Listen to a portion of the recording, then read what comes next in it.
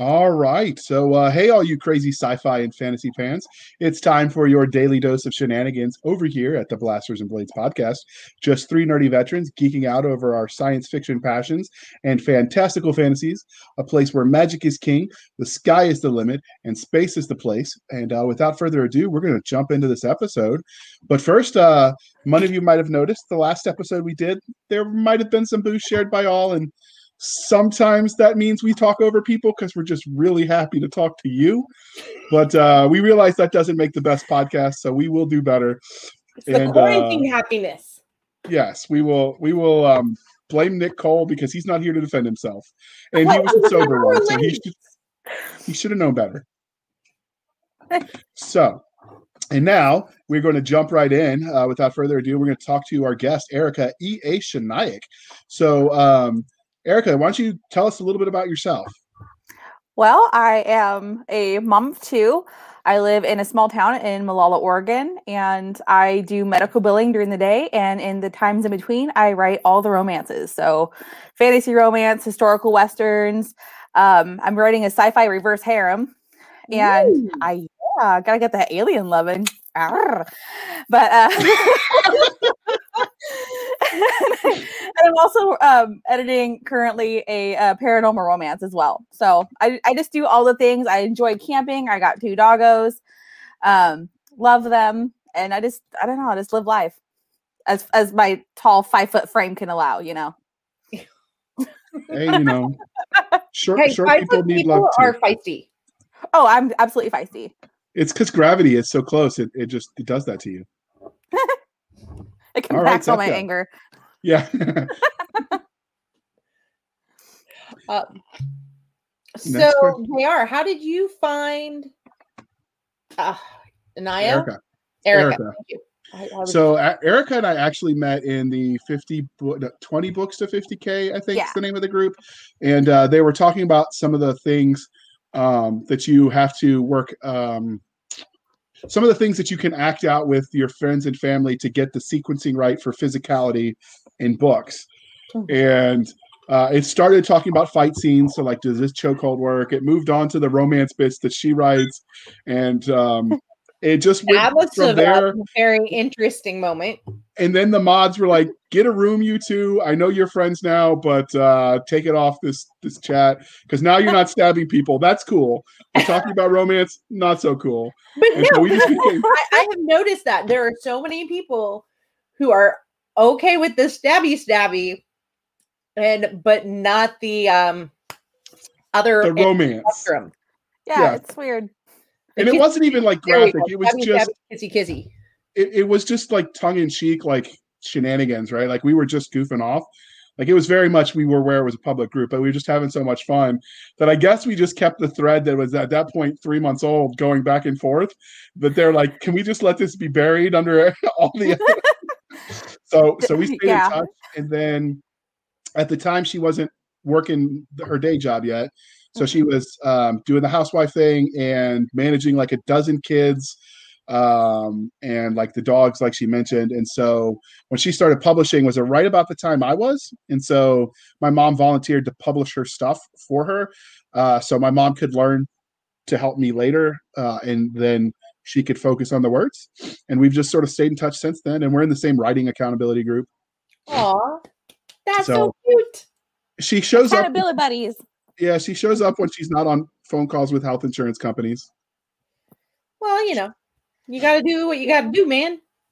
Buy more books. No, that's what I do. And we know you met her today, so. Yes. So, sorry. It was a long day at work. So, because we're polytheistic, what do you think?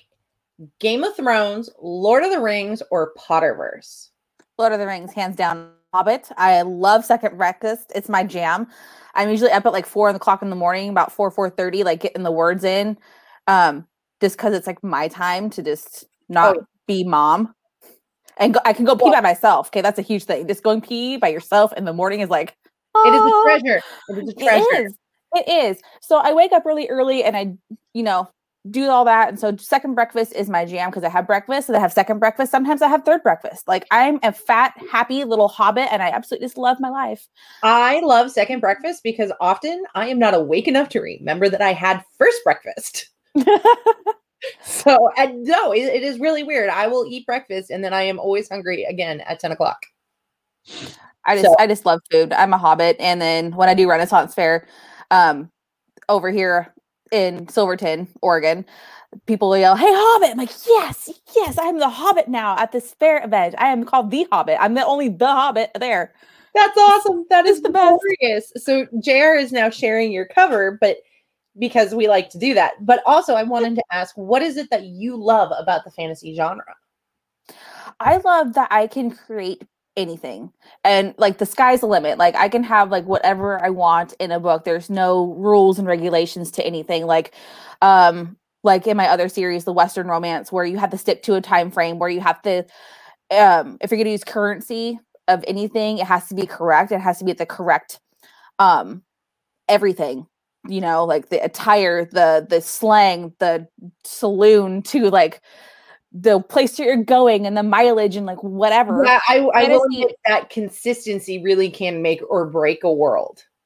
Yes. And so there's that aspect with fantasy, you know, it's whatever. Like in this series, I had a goddess is consistent throughout. I had shifters that were meddling, consistent throughout, but like I could add in randomness in there too. Like if I wanted to have like another shifter, that's possible. If I wanted to have, you know, the sky turning like, you know, tie-dye purple, that's possible. Like I could pretty much do anything that I wanted to do as long as I had a reason for that. And I was able to show that reason and sometimes tell, because telling is good. And I usually tell through dialogue, because I learned that through many edits, you show, you don't tell. But pretty much like, you know, the sky's the limit with fantasy. And I love that. I could have mermaids and gargoyles and whatever. It's the best. Okay, so which one's your favorite creature to put in?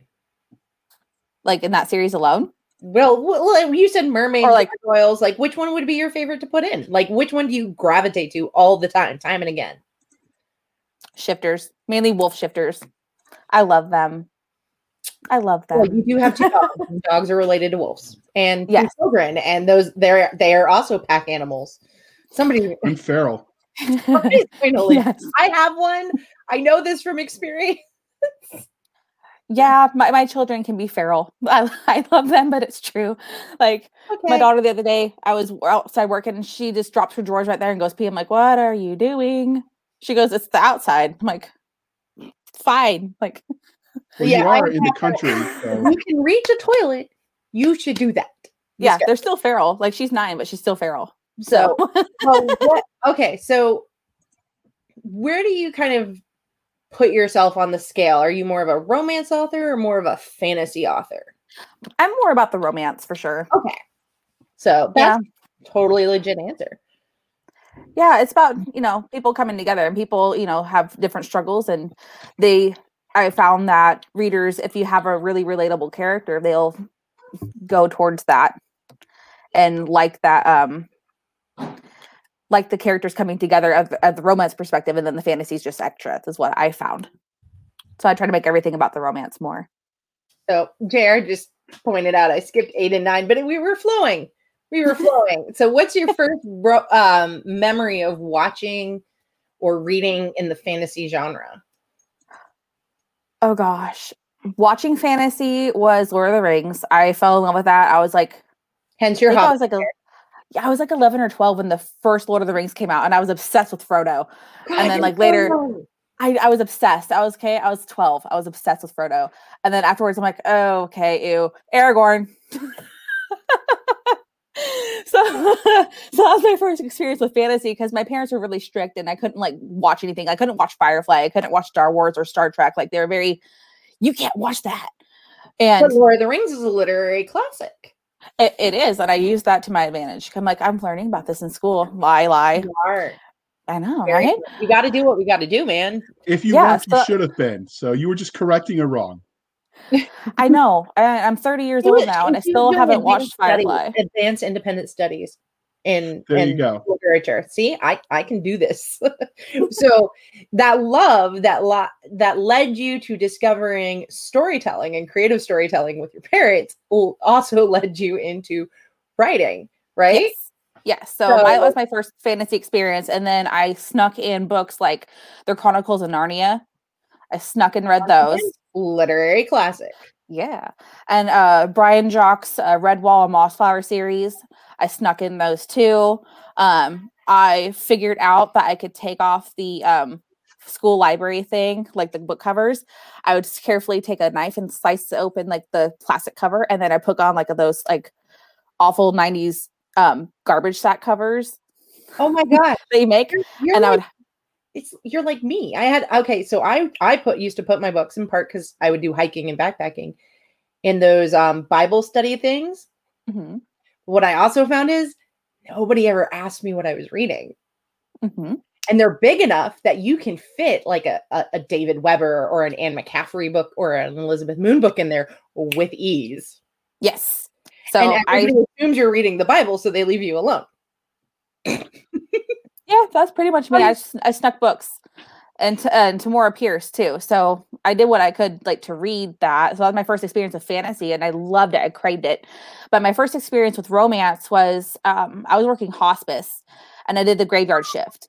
Yeah. And I had this Kindle that my husband got me for my birthday, and I would take that with me because at night you have to stay awake because you have to answer calls and you turn everybody. I had like 18 patients. I had to rotate and turn and do all that. And I would finish my rounds at about an hour, 15 minutes, hour and a half. And so I'd have this half an hour to do whatever I wanted to. So I read.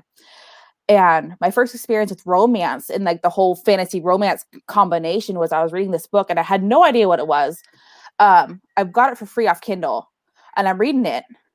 And it goes into this detail about like, you know, the detail. I got kids, so I'm trying to like the details of I knew somebody who called it shoe shopping. The details of shoe shopping. There you go, the deets. And I was like, oh my god, what is this? Like, I'm reading this. Like, what? I'm reading that. I'm reading that, and I'm liking it. Oh my god! And then I started like looking at like book covers. I'm like, oh my god, it's a romance. Holy shit! And so I went into this one lady's room because her call light come on. So I put down my Kindle. I walked into the room, answered her call, and then I see these stack of books on the nightstand, and I'm like, oh my god, those are romances. Oh my god, that's what old people read. And I loved it. And I'm like, oh my god, mind is blown because here I am, like at 18 years old, just like shit shocked. So, so that was my first dealing with romance. And then afterwards, I couldn't look at myself in the mirror for like a couple days because I liked it so much, and I couldn't put it down, and I wanted more. And I'm like, wait, this is no, like no. And after, I hope it was just a normal romance. No, it was totally not just like a normal romance. It was straight up erotica. Oh, so it was on the Laurel K. Hamilton end of the romance. it was yeet. So I couldn't look at myself for a few days. So after I got conference, they called those active romances. Oh, they call them active romances. Well, we wouldn't want anything to be passive on this show, would we? No. So many authors let their real life experiences influence the stories they tell. So were there any specific formidable moments that really shape the kind of stories you tell? Yeah. Okay. Go on. Sorry, we're still giggling over active versus passive over here. It's okay. So you write fantasy romance that's set in a non-modern era. It's sort of equivalent, I think, on parts to like Middle Ages. So do you think your experience living out in the sticks and, you know, doing the farm girl redneck thing has helped you tell those stories better? Yes, it has. And same with the romance. I definitely have, you know, practice before I write. Actively. So that helps. Your poor husband. You have to get the body parts right. So it helps, and you know, I enjoy enjoy it, and also my husband helps me act out like battle scenes too. Like he'll just stand there and stare at me, and I'm just like, yeah. Okay. And he So- just like, it's like, okay, you done? No, you're dead, and I will get you later. All right. So No, that's how you keep a happy wife. Hey, speaking of, he came in behind you if you didn't hear. Yeah, he did. He So, just got home. transitioning away from the like writing side. Beetlejuice, he knew we were talking about him. Yeah, I bet it's. I bet he heard it like his skin was crawling. He's like, "Oh no!" So transitioning away from the writing side, let's talk about things from the fan angle. So, have you gotten any cool fan art or cosplay of your characters yet? I have. So, one of my Yeah. friends, I did not know this. Like I met her at the Renaissance Fair and we actually became really good friends. And it was like the final day of fair and she came up and she was like, I like your books. They're really pretty. I'm like, oh, thank you. And so she bought one and then I gave her my contact information, like Facebook and stuff. And we hit it off on Facebook and we've been friends ever since. Aw, And she loved my book and she made me like this homemade embroidered bookmark. And she's also made my Renaissance Fair outfits too, like later in life. Like, yeah, it was cool. It was awesome. And we hit it off. We've been best friends like ever since. And she dyed her hair red too. She goes, look, I'm Jordy. I'm like, oh, yay. So is Renaissance Fair the same thing you did, Seska, with the SCA? Like, is that the same? No, they're akin, they're related. But so the SCA is the Society for Creative Anachronism, and it doesn't have, except for when COVID's involved, it doesn't really have an off season. So because of COVID and the risk factor, because most SCA events are camping, so and it's really hard to do the sanitation you need for dealing with COVID in a camping environment. So it has shut down for that. Just but normally there is no off season, whereas Ren fairs are normally in a specific location and they're more fun. And I feel bad saying they're more fun, but they're more fun probably for the casual person that is just kind of coming in to do something, have fun. People in the SCA get really into their historical research. So if you don't want to do historical research, the SCA may not be your bag. So for the Ren fairs that you go to, they have like people in the armor doing the sword fighting and all that too. Yes, and they do like lab jousting too. Yeah, and that's the other thing is also the Ren fair is the Renaissance. SCA does 600 to 1600, sometimes a little earlier or later. So are you able to use that for research for future books as you go and observe and see? Tax right off. Yeah. I go and I will ask like whoever's there. Like we have this one Renaissance group that goes a lot. It's called the Boom Pirates. And they know everything about like ships. And so I've asked them and I reached out to some of them about like, what ships were mainly prominent in this era, what do they look like, and what were these pieces that they would have on there, and they would tell me anything that I wanted to know. It was awesome. That's so handy because it is, and that's not lost in the rabbit hole of the internet. Yes. So and then even trying to find it on the internet is just hard. So if I have like somebody that can do that and like, oh hey, this is what actually happened, I'm like, oh okay, yay, cool. And then they also have this Nordic Viking groups that will come in, and those ones are nice too, because when you're trying to like research history or like know anything about that and certain symbols, they are able to straight up tell you like, okay, this is a legit symbol, this one's a made up one. Yes. Cool. Yeah, so it's nice. I enjoy it. Hey, that's fun. So while you're at these Renaissance fairs or non-book signing events, do people ask for your autograph? I have not had anybody ask for my autograph at all yet. So you can pay your kids to come ask for it so you can say yes next time. Like, come ask. Gail Martin used to do that. She actually admitted to it. That she would have her kids like come up occasionally and be like, just kind of get the ball rolling type situation. Oh my God, you're my favorite author. Can I get your autograph? I just yell at people at the Renaissance Fair, and I'm like, hey, you. And they're like, what? And I'm like, come take a peek between my pages. You know you want to. And they're like, I love that one. And they just like look at me. I'm like, book pages? Like, come on. Or I'll hold up a book. I'm like, you want to take a peek between my sheets? And I love that. That's And- John Hartness is come by my shit so I don't have to take it home. and I usually yell at guys with their wives, and they just turn this like bright pink. Some do like from bright red, like top of their bald head all the way down. Some women just love it. You know, they think I it's guarantee awesome. you, if you'd said that to my brother, he would buy your book just because you did that. I had a couple people do that. That's He'd awesome. be like, you deserve this. So have you spotted anybody out in the wild reading your books? I have not, sadly. It's a small town.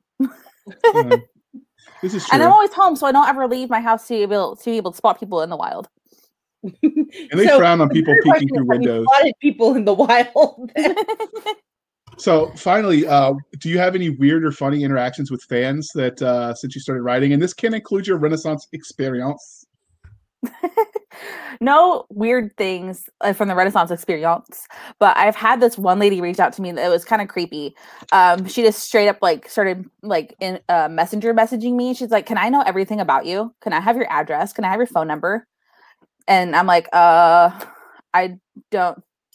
How about you send me this at like my PO box? Like, and she goes, "Well, I want to know everything. Where do you live?" I'm like, "Okay, you're fun. No thanks." Yeah, Blocking buttons or something. and it's always hard. And I mean, fans be aware, as much as authors really may want to know you and they want to hear great things, it is really hard sometimes to know where to draw. Like I'd say, because I have a kid too, and so it's like once things are out of the barn, you can't put them back in the barn. But it's also really hard because you don't want to alienate your fans who may be well-meaning and well-intentioned, and just not realize that they're coming across and pushing the wrong button. I imagine horror and romance authors probably have that the worst as far as interactions with fans. Because, I mean, it's cool you nerd out over science. It gets a little creepier when you start nerding out over some of the romance. Like, did you see what they did in the bedroom on page 27? Like, that could get creepy. Yeah, yes. it was pretty intense with that lady. So I ended up just giving her my PO box address. I'm like, "Here, you can send me this." I have not gotten anything from her since I opened it, so I might have just turned her off, but whatever. Well, you know, she may have been over enthusiastic and realized that she may have come on too strong. And so, and I'm sure she's probably still, I hope she's still loving and reading your books. But now, speaking of those books, tell us what you've done. Can you tell us about the various standalone novels and the series you've written? So Geordie in Charge, I first started writing that after I had this friend that I'm not friends with anymore. We kind of just split apart, and I wanted to do something for me, and I always wanted to write. So I'm like, I'm just going to jump right in and do it. So I'm like, okay, I'm going to be that noob, and I'm going to make a book that no one's ever read before, and it's going to be fantastic because I'm going to do my love of historicalness combined with romance, but I'm going to make it like amazing. I'm going to add in fantasy because no one's ever done that. I haven't read a book about that, and turns out it's like a huge genre that everybody does. New moment. That doesn't mean that your book's not original. It fits some boxes. Yeah, so that's not a problem. It was a new moment for sure.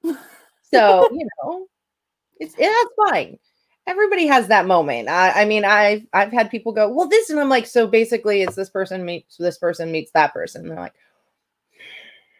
like, there was one, and I'm like, so basically, it's Ilona Andrews, Eric Flint, and Mark Edelite got together, and they made a series together, and we got this baby. I went, yes, and I went, it's still cool, it's still original, yeah.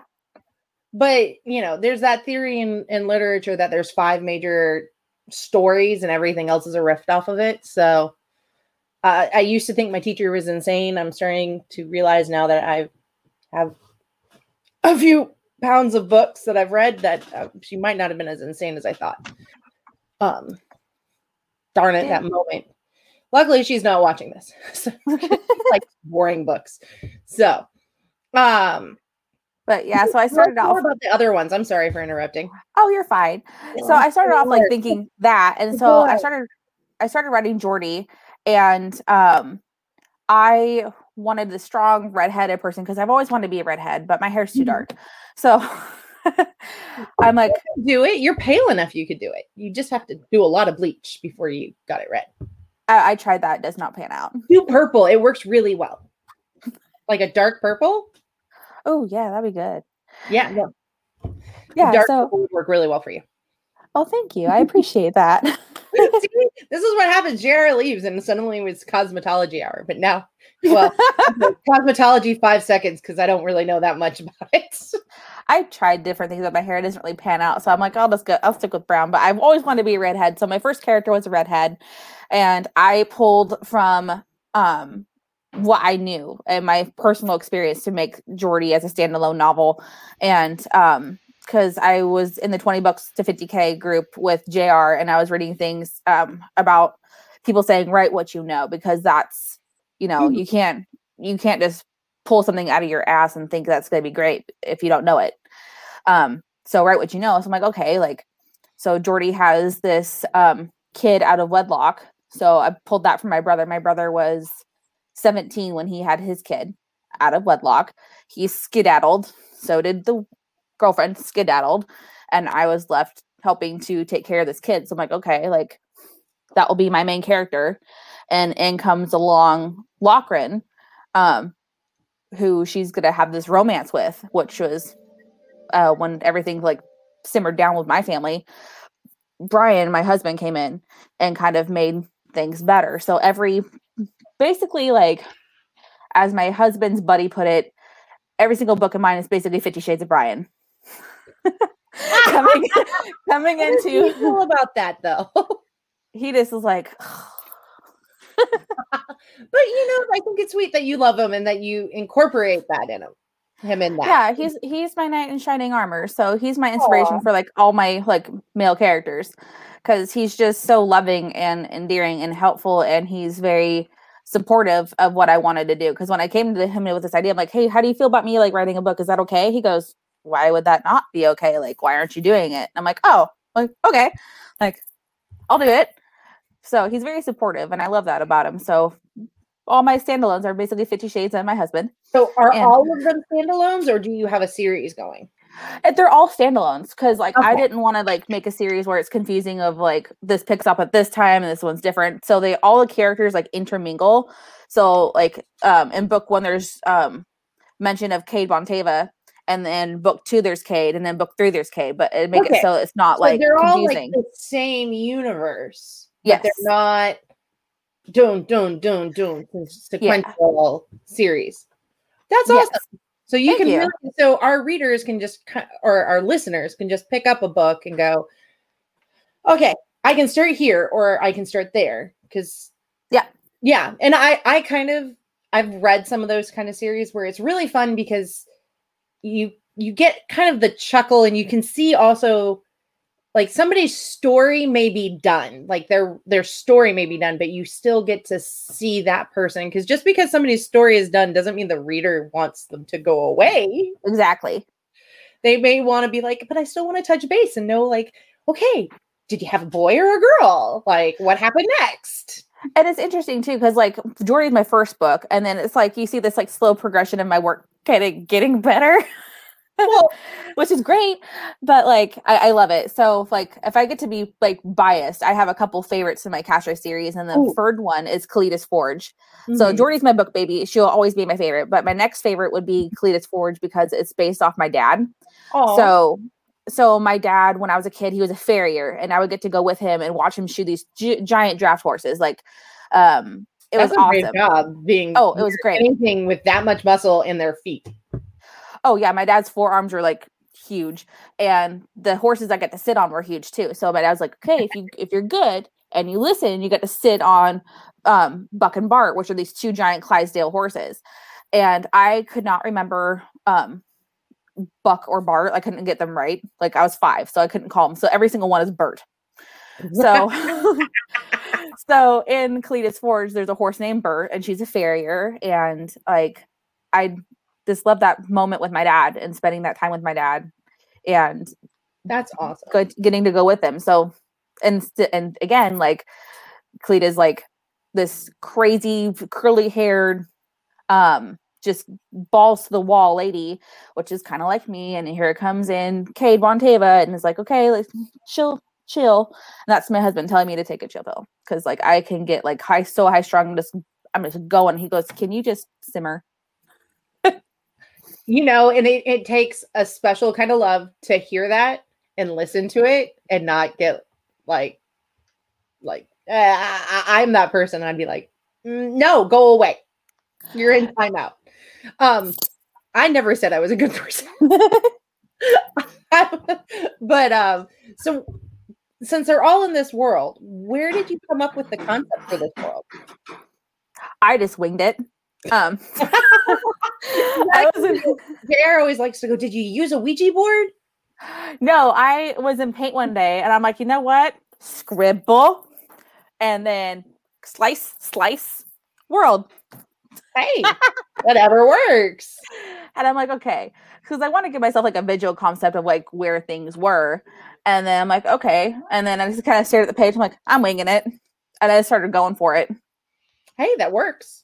I'm just old enough to remember the satanic panic where everything was going to make you like worship the devil in the 80s and 90s. So like the Ouija board was a common thing like you would do if you wanted to be edgy back in the day. I don't know where you were. I swear. You were in Saudi Arabia. It's not like you were in the real world, all right? Not in the 90s. Okay, I came back in 91. I was born. Okay.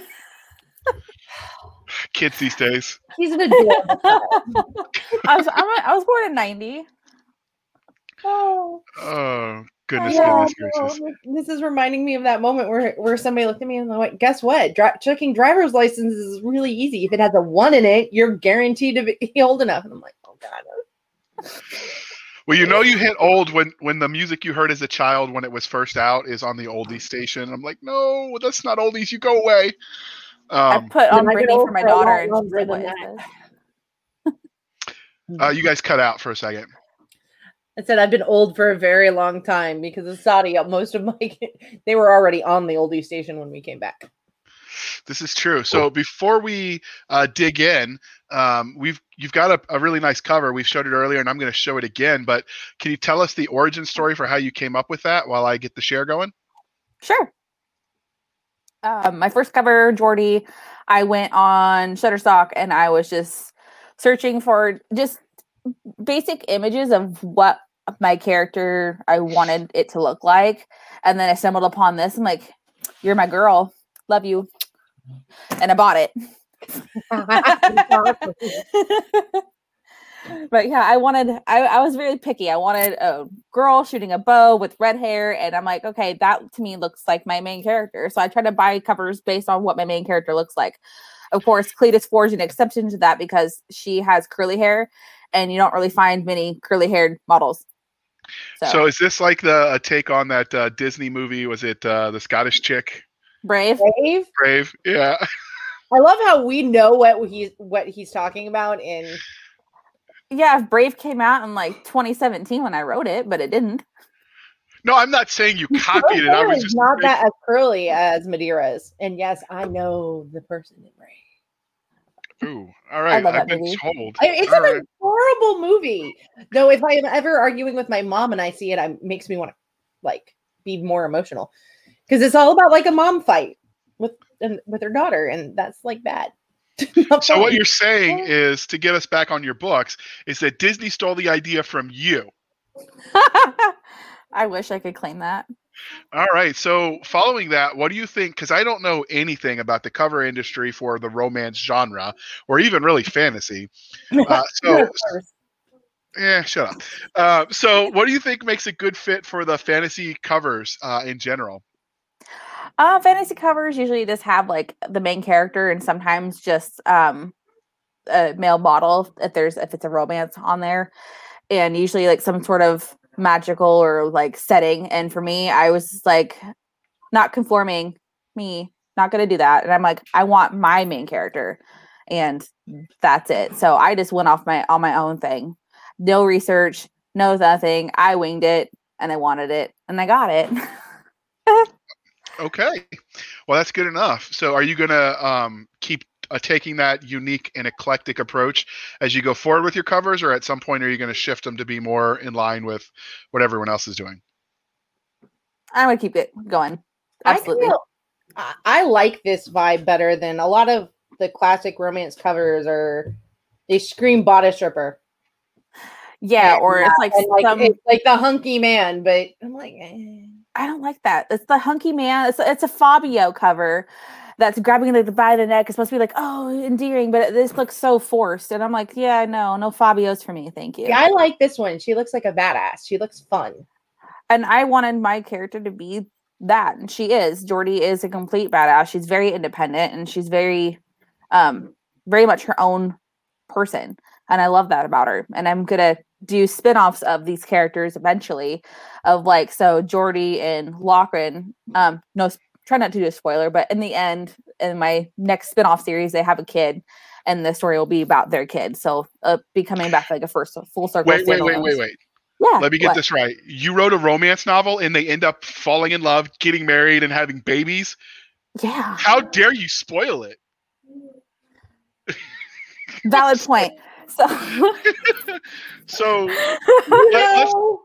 I'm not giving away the name. But I like that, because I mean, love comes in many shapes and forms, but there's nothing wrong also with it being a more traditional cycle. So I'm just saying, if my main characters have a kid, the kid's getting a spinoff. There you go. There you go. That's not a spoiler. If. Let's roll the dice and see what happens. So let's talk about that if in that book. So why don't you give us the 30-second elevator pitch for this novel? Oh, biscuits. So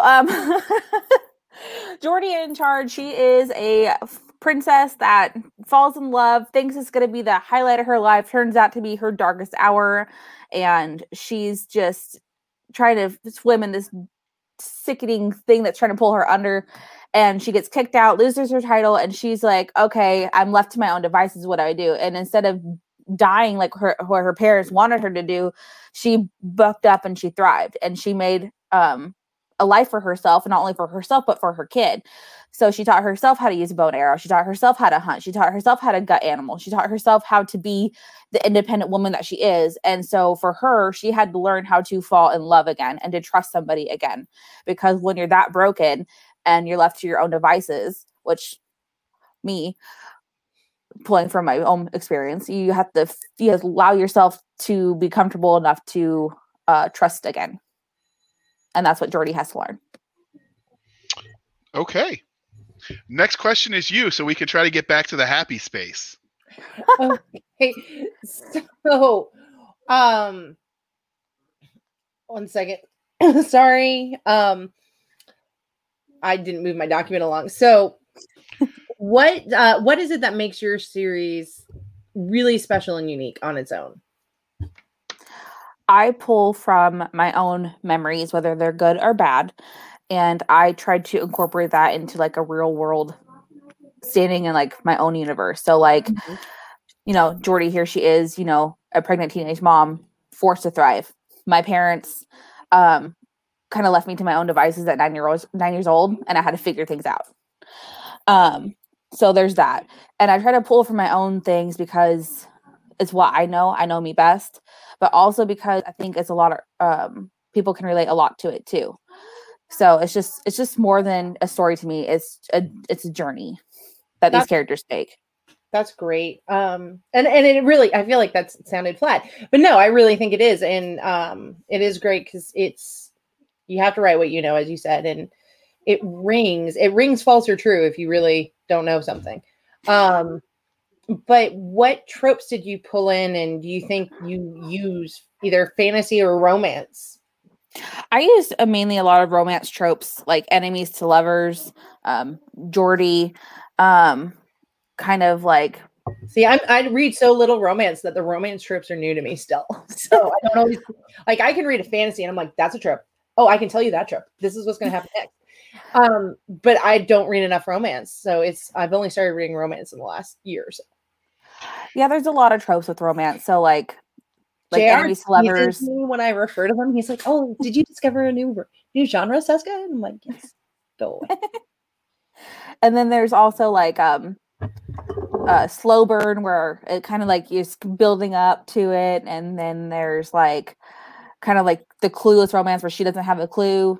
That's Irie, because like Irie's story, which is the fourth standalone, was the hardest for me to write because it is me. Is I took my past and what I had to deal with, put that into Irie so she could build up to the romance of where she kind of finds herself. And upon finding herself, she finds how that she loves Matthew, which to me, Matthew is again my husband.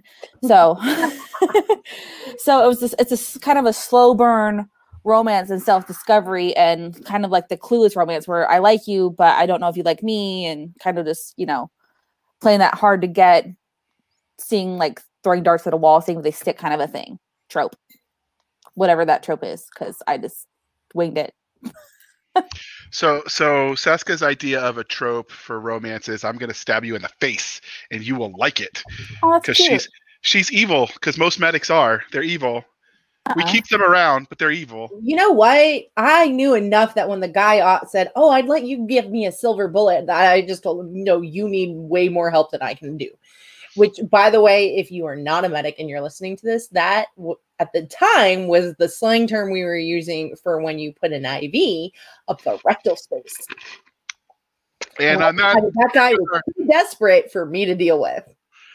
And on that note, we just lost our family-friendly rating, but we'll move right along. So let's talk about the story. That was medical. It was not family-friendly, and it wasn't anything. He didn't know what he was agreeing to. So that sounds like someone set him up. But either way, we're going to move along. Probably. It was the army, and he was a baby infantryman. Poor guy.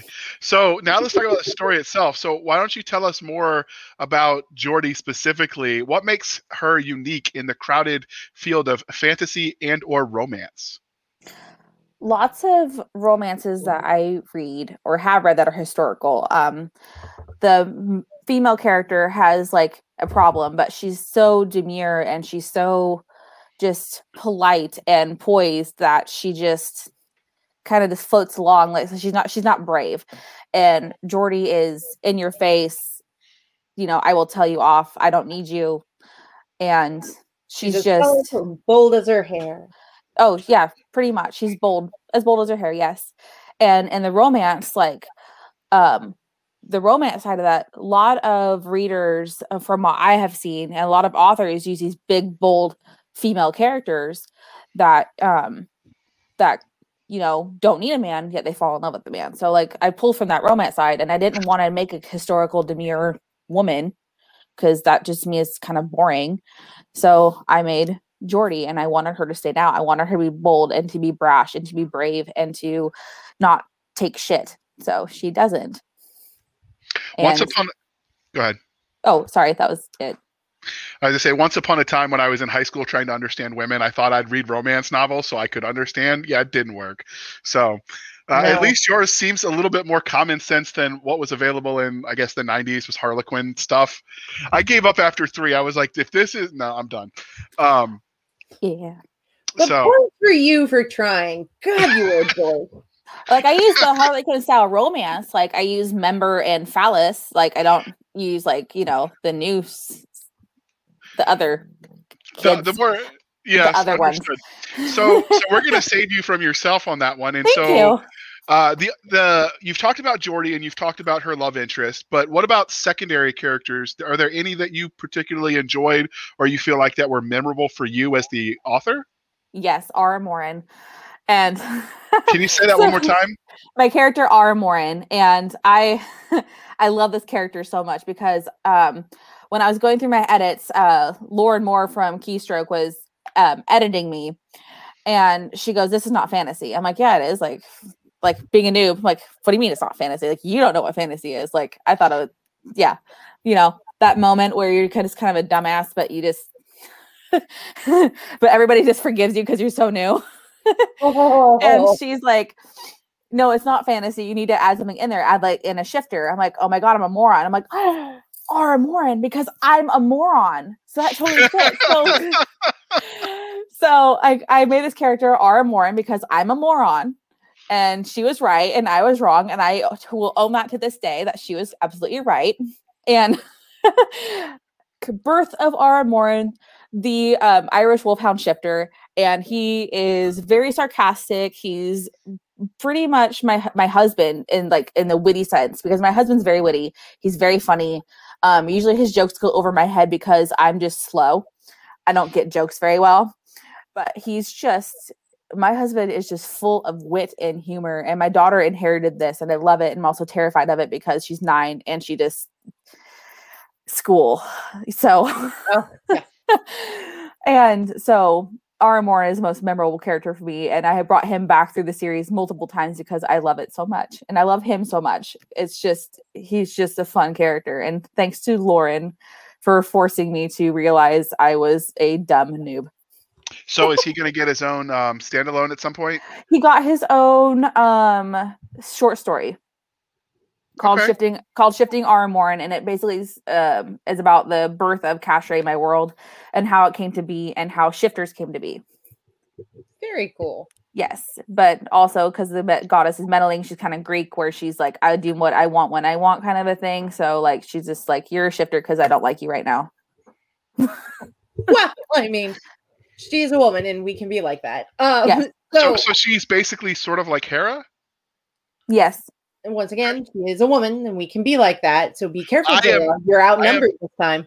I'm not touching that one with a 10-foot.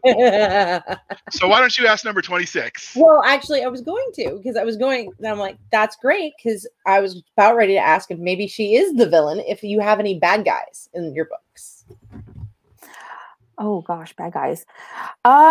Basically the only bad guys are themselves. But I do have one. Sometimes we are our own worst enemy. Yes. I have Morgir Midas, who tries to take over the world of Cashray, and it comes back in full circle in a couple novels where like he tries to infiltrate the different clans of Midora and fails, and then his brother tries to infiltrate the other clans of Midora and kind of gets close to doing like this whole dominant takeover, but then like all the clans gather and they kind of eradicate everybody, and then the goddess is like, nope, zap, world change, you're done. So I'm not saying what book that is because I don't want to like, no, she's like, no, you're still here to entertain me. I'm sorry, you may have thought you fixed it, but you didn't. I like that. Yeah. So book 6, which is Devon's Tenacity, has the biggest battle scenes in war that I ever created. Oh, very cool. Yeah, it was fun. So, if your characters ever met you in a back alley, how do you think they'd react after all you put them through? How do you see that playing out? I see myself going, oh shit, and trying to run. Every author does this. Well, I think I will survive with Avalee and Irie. I will come out living and breathing. Jordy, I have a feeling that she'll pin me up against the wall and hold with like a knife to my throat, being like, "What did you do?" Cleta might not care; she might be drinking, and like that's my girl. That's my girl right there.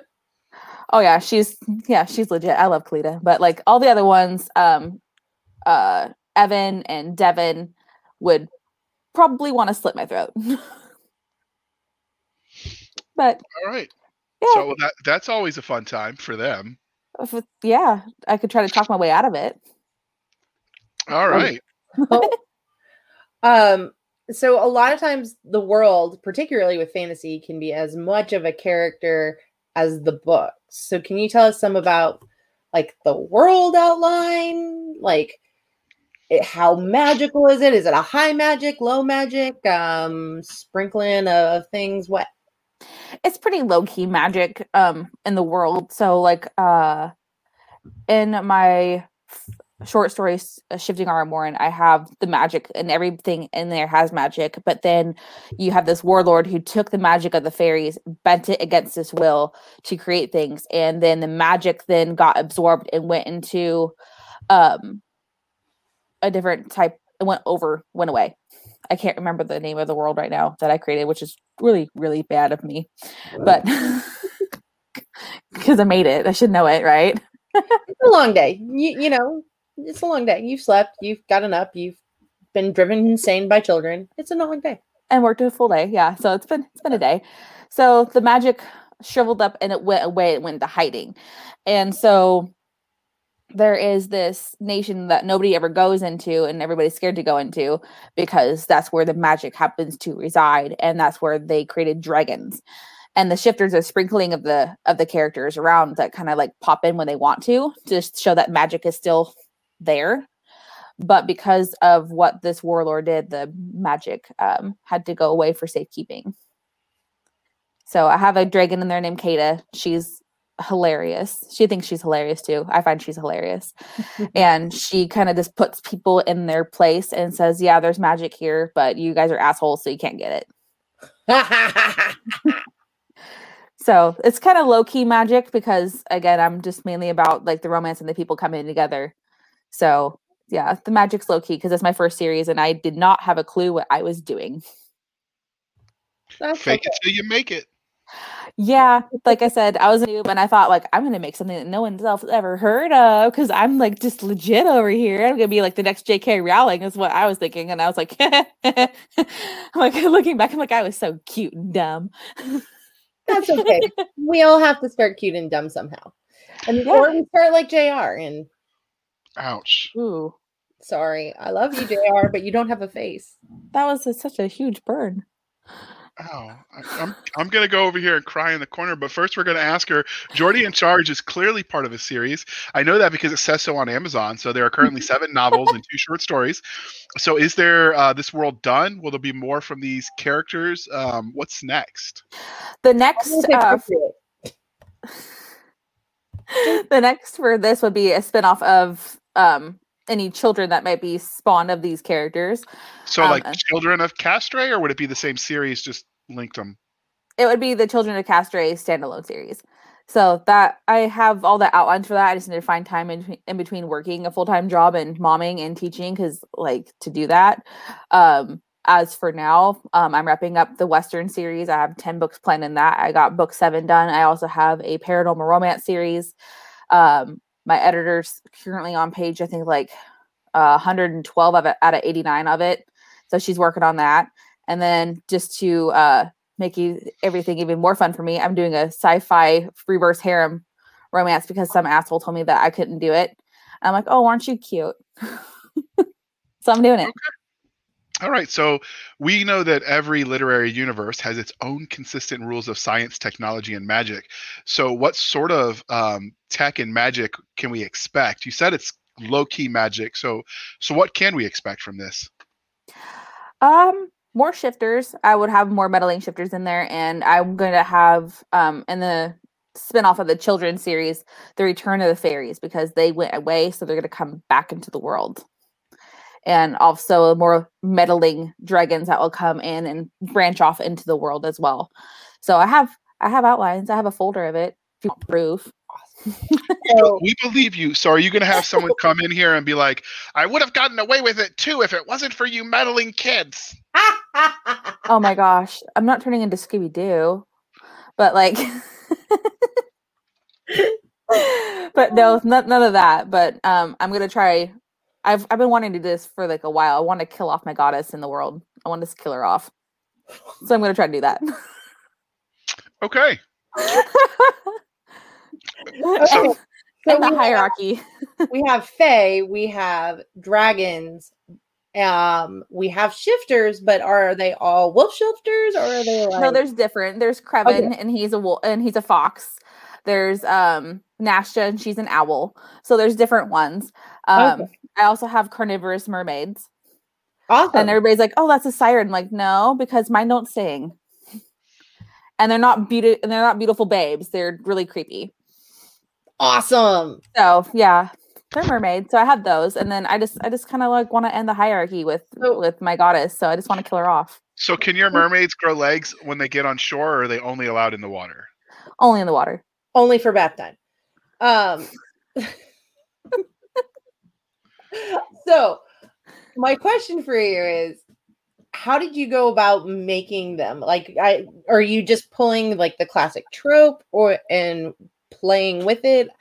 Or how do you go about creating your magical creatures and deciding that? I just wing it. So like I'm a total pantser. So if it just fits in, and it works, I just plug it right in. Like, hey, that works. Yeah, Lauren, my first ever editor, she goes, "You need to follow an outline. You need to make an outline." I'm like, "I can't make an outline because my brain doesn't compute that way." And she goes, "Can you please, for the love of God, just make one outline?" So And what you should tell them is what Chris Rodacchio, who we've had on here, says is that pantsers are writing their outline as they make the book. yes, that first draft is their outline. I think it's Rockio is how you pronounce it. He's one of the editors over at Bain Publishing.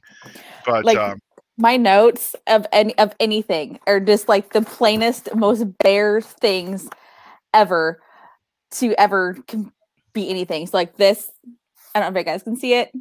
It's for one of my Westerns. I just have like, at least you actually started doing that. Like I've heard, I've watched Chuck Gannon try to convince somebody to stop outlining and just start writing. So I mean, I have like 10 bullet points of the key things that I want to hit on, and then everything else is just done. I don't outline it by chapter. I just start going. So like, and number 8 in my Western that I'm working on currently, because their novellas are like 30,000 words max, and I can jam those out pretty quick because usually when I'm on hold a long time for my job, I can just plug right into Google Docs and just start jamming out the words. So I just have a bullet point. That is a nice use of hold time. It is. I'm pretty smart sometimes. I am sure you are incredibly smart. You deal with a lot of stuff. And I just said in my I think bullet point 1, Kitty Vaughn gets in trouble for pickpocketing. So I'm like, okay, cool. She's a thief. Read out the words. And yeah. So I just basic minimum plot points, because that's what Lauren's like, you need to start doing that. I'm like, okay. Just bare minimum things. But I total 100% pantser. So, well, if that works for you, keep on going, because you've got enough books out that clearly you're doing something right. So was there anything about Jordy in Charge that we didn't ask that you want to tell us before we move on? Yeah, buy it. Just kidding. Okay. So, there's a lot of Scottish brogue in there. I pulled from reading romances like Catherine Levac, Susan Tisdale, Tanya Ann Crosby. Those are the 3 main ladies that got me hooked onto that historical medieval romance side. And so I pulled from their Scottish brogue, kind of see like how they kind of incorporated it. So it has that in there, but people have complained. They're like, it's hard to follow. I'm like, okay, I can get that, but it's fun. It's a huge fun series, and I love them all dearly. I love it. So buy it. It's 99 cents. So clearly, we're starting to wrap this up. Are there any updates of other forms of media in the universe coming out? I know your Westerns have audiobooks. Is there any plans for audiobooks for the Castray series? I would love to do audiobooks for those if I could find the right male and female voice. That's like the tricky part. Because it's the tricky part. You know what? I bet, because I know you'll share the link, maybe that's something people can put in their links on YouTube who they would recommend for as a male. I would love that. I'm curious how that would go, because I've always thought that could be interesting if you had a male and female for like when you're doing like the various sexes for dialogue.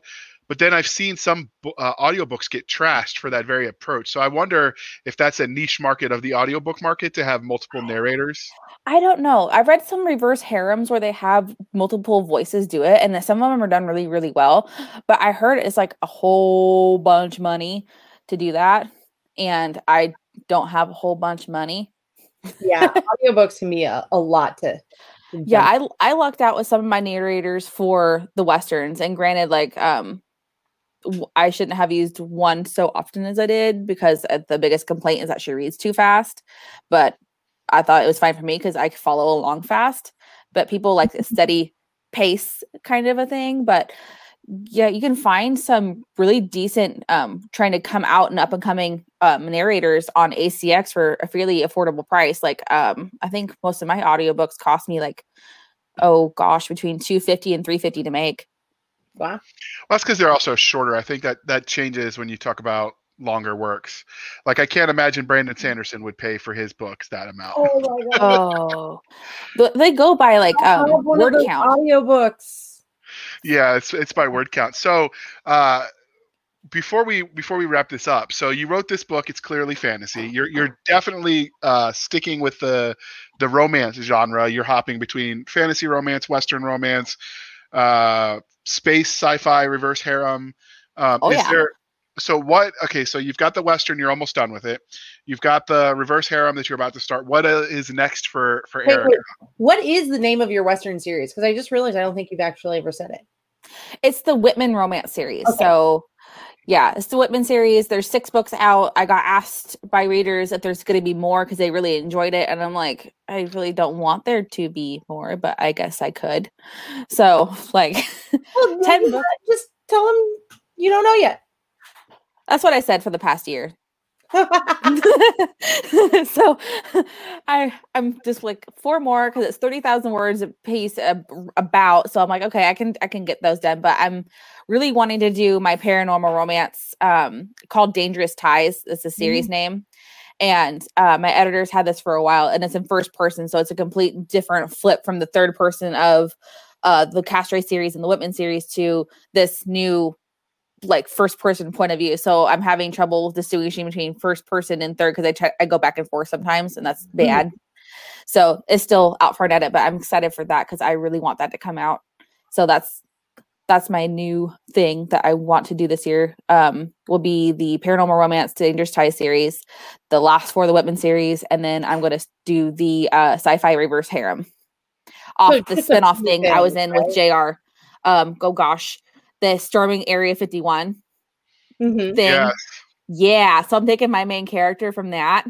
Ooh. And she's going to get her own little happy harem because one person in there is like, you can't do that. Like she's military. She can't have a harem. Like, dude, bro, watch this. I'm sensing a theme with you.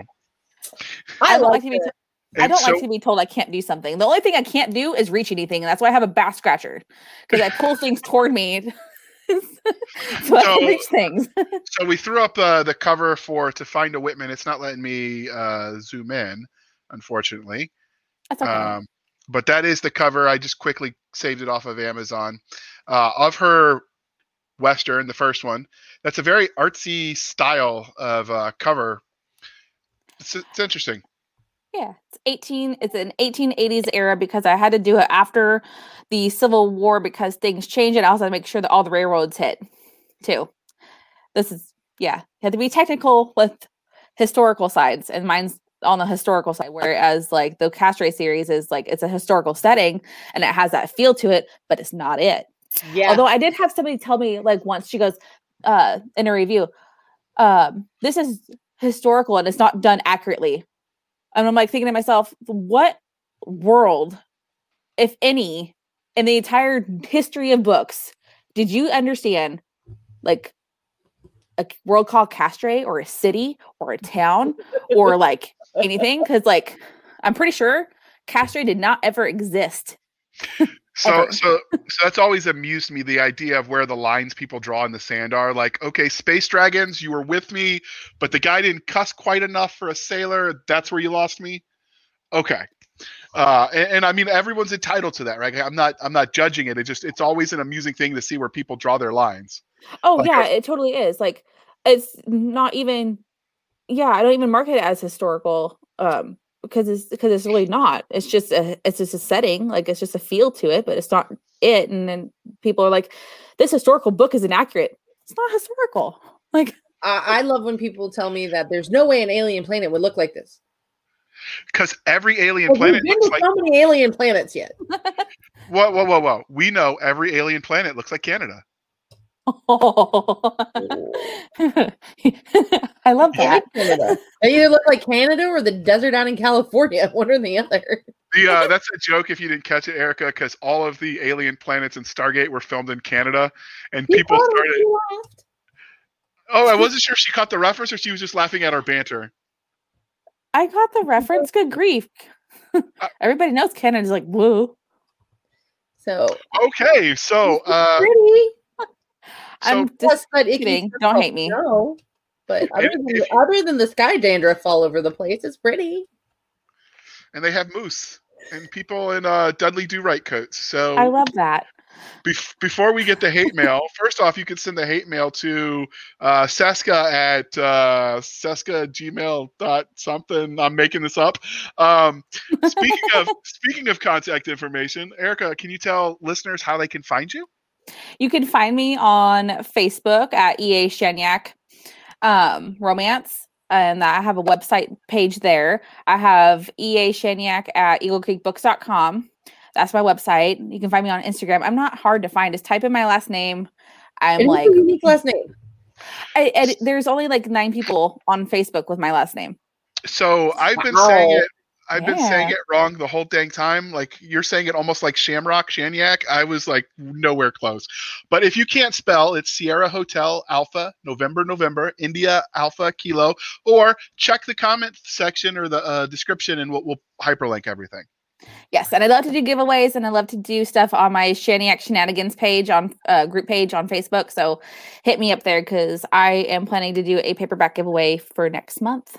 Woohoo! Yeah. We have people who love the books. Yeah, they like to hold it in their hands. So Erica also did, which she's the first one I've known that did that in the indie sphere. Not to say that she's the only one, just the only one I know. She actually did some of hers in the large print because you can format those. I mean, because it's print on demand, so you can format those options as well, which is kind of cool. Yeah, I had a lot of people ask me for large prints because they're like, I can't read and I can't see. And I'm like, okay, well, I got large print. So I did large print for the Casual series, and I have large print for the Westerns. And I just like to offer my readers options because, like, for a person that I can't see very well either. So, like, this I'm fine. But usually if I'm reading, I have to wear glasses. And it's hard on my eyes. Dyslexia. And it's hard on my eyes. So I want to offer my readers something like, I can't see worth crap. So if you can't see worth crap, you want to read too. And enjoy the experience of reading, not just the story. Yeah, because like the only things that you can find on Amazon sometimes that have large print are freaking crossword puzzles. That's or Sudoku. No thanks. Sudoku is fun. It's math. No thanks. It's pattern. It's not really math. It's not really math. It's just numbers. I don't know. All right. Well, she has drawn the line in the sand. So send your hate mail to Erica if you love the math. I would love that. So you can find us on our website at anchor.fm/blasters tech and tech blades, blasters tech and tech blades. Our Twitter is twitter.com/Sierra Foxtrot SF_fantasy_show. You can email us at blastersandbladespodcast@gmail.com. Our Facebook group is facebook.com/Blasters and Blades Podcast. And if you want to support the show, help us keep the lights on, you can do it through buymeacoffee.com/ I can't say that word today. /author J.R. Hanley, and then in the comments put podcast, and it'll go towards this as an the overhead and whatnot. And so that's a show. So thank you for spending some of your precious time with us. For Nick Garber and Doc Seska, I am J.R. Hanley, and this was the Blasters and Blades podcast. We'll be back next week at the same time, where we'll indulge our love of nerd culture, cheesy jokes, and all things that go boom, and we'll be sober. Although I will admit, we're going to be overpromise. That's right. We will probably be doing in the beginning to sort of build up our catalog to help people find us more than once a week, but eventually we'll hit a point where that'll stabilize and we will do once a week. They'll be airing them on Sunday evening if the YouTube gods like us enough to let me upload. So you'll be able to find them. But in the beginning, we're going to just get some content out there because we've been gone for a while. And we're intentionally, if you haven't noticed, going to be going for guests and topics that we couldn't have done under our old moniker, the Sci-Fi Shenanigans, which was very limited to just sci-fi. So for a little bit, we're going to do the fantasy. We're going to do the fantasy romance. We're going to do comics, RPGs, all the things that make Seska's little heart go pitter-patter. All right, so thank you for sticking with us, and we will see you soon. Thank you for having me. I appreciate it. Thanks for coming. It was fun.